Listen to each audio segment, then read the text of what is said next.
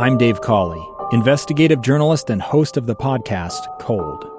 In October of 1985, a woman named Cherie Warren left work at a busy Salt Lake City office to meet her estranged husband at a downtown auto dealership. She never made it home. Cherie's car surfaced weeks later in Las Vegas. In the parking lot of a hotel casino. No one knows how it got there. Strange. It was strange. Both Cherie's estranged husband and her boyfriend raised suspicion for investigators. I kind of thought that he might have done something. But no arrests were ever made. In Cold Season 3, we dig into double lives, make new connections in the case, and examine the difficulty raised by reasonable doubt. We want answers just as much as anyone else. They have creeps like that now too, so nothing's changed. That's the new Cold Season 3, The Search for Cherie, now available anywhere you get your podcasts. Returning Remains, Finding Yesterday's Missing Heroes on KSL News Radio. Welcome back. Brian Martin with KSL News Radio here in studio with BYU history professor Jill Crandall. We've been talking this entire hour about returning remains using today's technology to find yesterday's missing heroes. This is such an awesome program, Professor. BYU using genealogy to reconnect these soldiers with families. And this is a kind of a small group that you have over at BYU who's been kind of tasked from a division, an agency within the Department of Defense, to team up with them and to use genealogy in this extraordinary way to try to team some of these missing in action soldiers from so long ago. How many cases do you guys think that you've been assigned? We've been assigned 66 cases so far, and we have completed the reports on 50 of them. We have more in process right now. Wow. And whether or not those have been successful, unfortunately, confidentiality prevents you guys from knowing whether, hey, we've got a soldier over here back with the family. You just simply aren't being told that, literally because of obviously confidentiality laws, right? That's correct, yeah. And we respect their privacy and realize that's not part of our job, but it's nice to know that what we're doing will probably help some of those families that we're researching, and we're happy to do it. This is difficult, though. This is not easy, is it? I mean, when people hear genealogy, some people who have looked into genealogy already realize that genealogy is not easy. I mean, this can take a lot of time. Yes, that's correct. There is no push-button genealogy.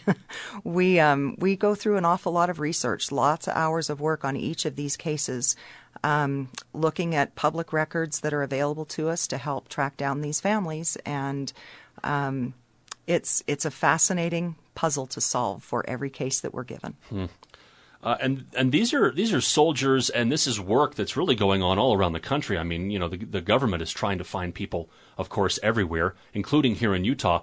I mean, we have stories that there's, I think, 34 missing soldiers from just the Korean War here in the state of Utah. Yes. So, I mean, you can go through and, I mean, there's 80,000, I think, missing soldiers from since World War II in this country. More than that. More than that. It might even be at least 82,000. I'm not sure of the correct number, but it's definitely over 80,000. This is daunting work, then. So it is, and it's a long-term work.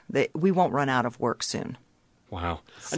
No, we were talking off the break here about this family event coming up in Salt Lake City, of all places. This is next April. Is that right? Tell us about what's going on here. That's correct.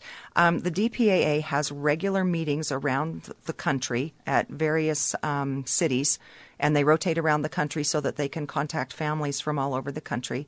And what they do is they have what they call a family event.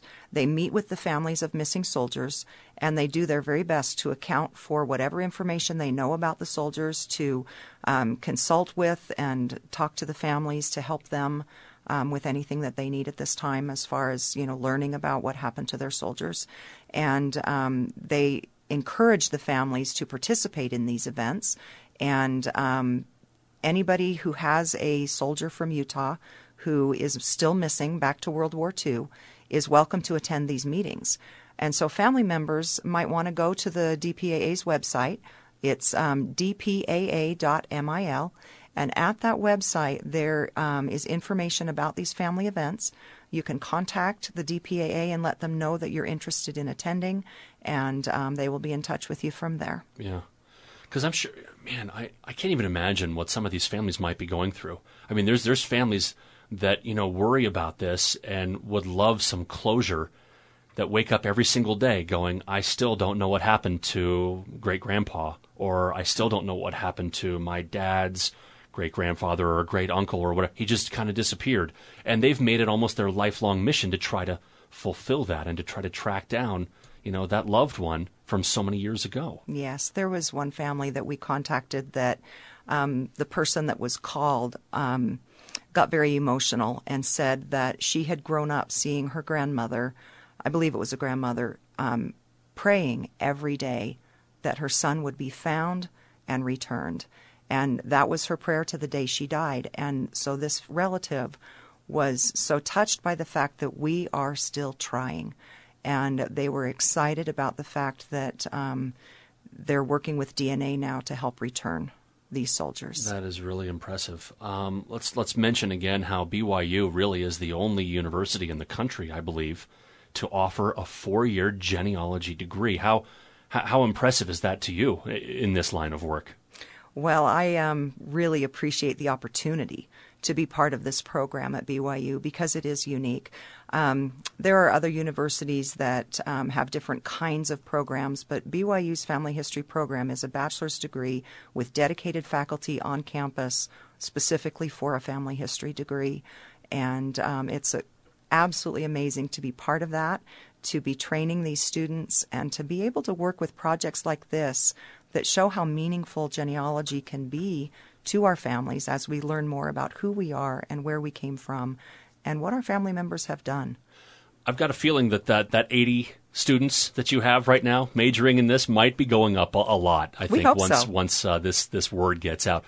This really kind of just gives a brand new mission to genealogy. I mean, let's be honest, a lot of people hear genealogy and they go, oh my gosh, don't even get me going. It's just boring or whatever. But when you can start attaching almost a face to what is happening here, especially at BYU with this DPAA, this agency within the DOD, I mean, it's really kind of coming to life on its own, isn't it? It is. And there's actually many fields that use genealogists. We have genealogists working with lawyers who are dealing with probate cases. We have them working with biology people with DNA. We have them working for libraries and archives where patrons are coming in wanting to use the facilities to research their own families. We have computer science students that need to know about family history to do all the programming for family history. So there are a lot of different areas where genealogists are needed. All right, so this upcoming family event in Salt Lake City that's going to be here for the first time, that's coming up again in April. People might be hearing about this for the very first time on the radio right now going, whoa, I need to go talk DNA with somebody. I need to get active here because I've got a missing in action soldier in my family from many years ago. Where should this person be going at this point? Anybody who would like to volunteer to help with these cases or to donate DNA for their own family members needs to go to the DPAA website, and that's dpaa.mil.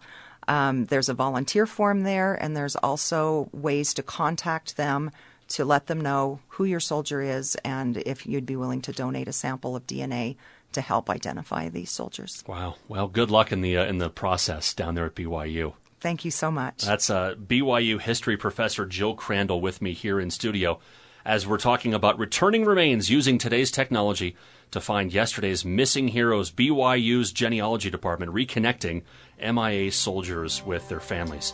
This has been a special hour-long conference report. Thanks again to our friends over at the VA Salt Lake City Healthcare System. Have a fantastic day. Brian Martin with KSL News Radio.